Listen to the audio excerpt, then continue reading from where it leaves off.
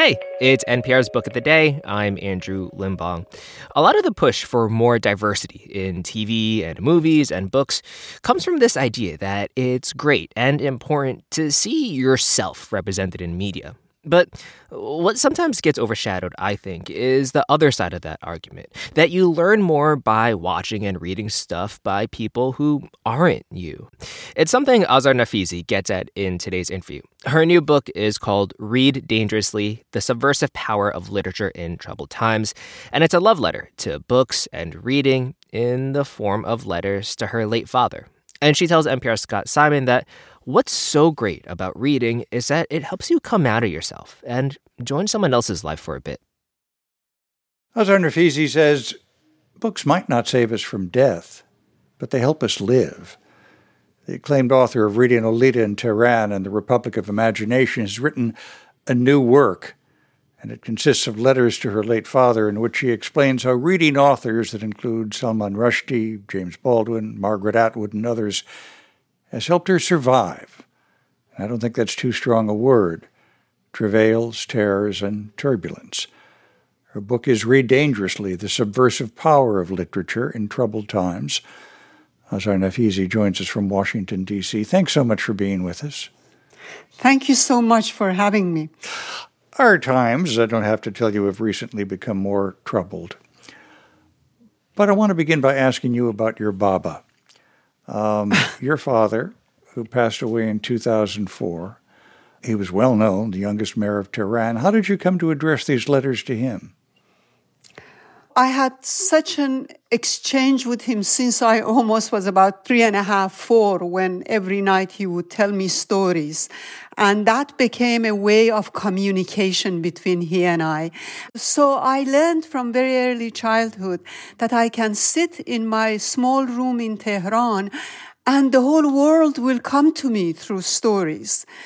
He and I developed this habit of either conversing or writing to one another. And I didn't want to write straight essays, so letters seemed the best way to do it. Mm-hmm. And my father seemed to be the best person to whom I could now tell my stories. Yeah. Our roles are reversed. Let me ask you about some of the authors you mentioned, and let's begin with Plato, one of the ancients. And you say at first you were exasperated by him. But what did you come to find in his work? From the very first, in Plato, we find the conflict between what we call the poet and those who are in power.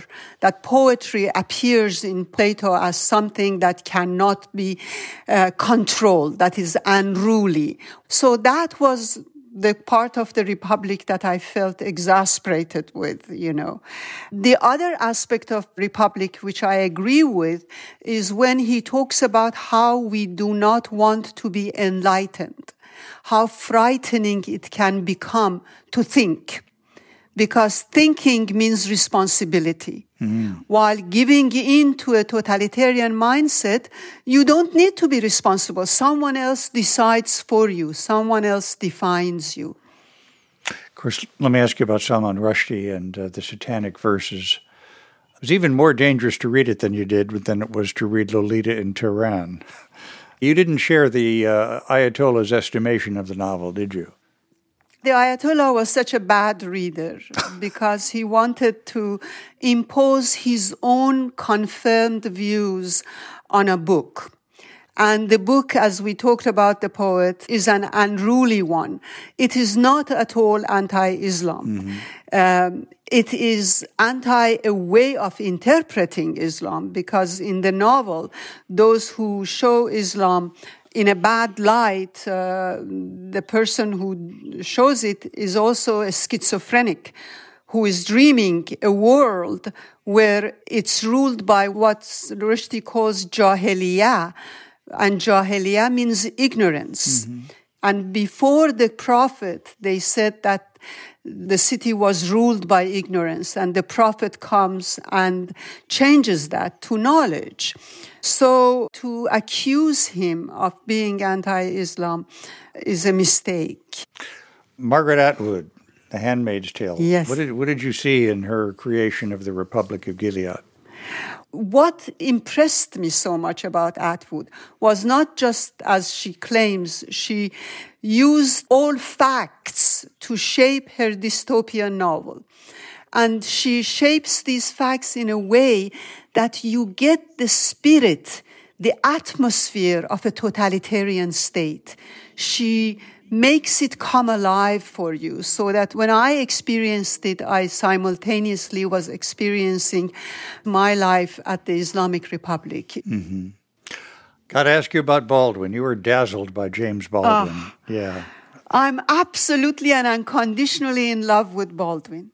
He comes from a place of confidence. The uniqueness of Baldwin is that through appropriating the English language and English culture, he interpreted it in his own unique way. It was by no means uncritical, but at the same time, he believed that there is this realm of culture that is not just political, but existential, and that we all as human beings share this common humanity in the best and the worst sense of the word. His first novel was about an African-American boy, but he said that it was only a gateway to becoming a universal writer. Mm-hmm. The second novel he wrote, his publisher told him, don't publish it, because it was about a white American man who was also gay. And they said, look, you're black. You have a niche here. Don't give it up. Mm-hmm. And he said, I told them, go something yourself. And I published in London. Yeah. I empathize with that. When I came here, some people told me that you are a woman and you come from an Islamic majority country, so you can talk about those things only. And I said, you talk about those things. I want to talk about dead white males, because literature is always about others. Whether we like those others or dislike them, we write about them and we read about them. And if we believe in diversity genuinely, and if we believe in respect for the other, we do not confine ourselves to just ourselves.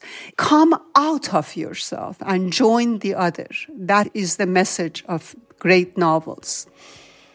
Azar Nafisi, her book, Read Dangerously, The Subversive Power of Literature in Troubled Times.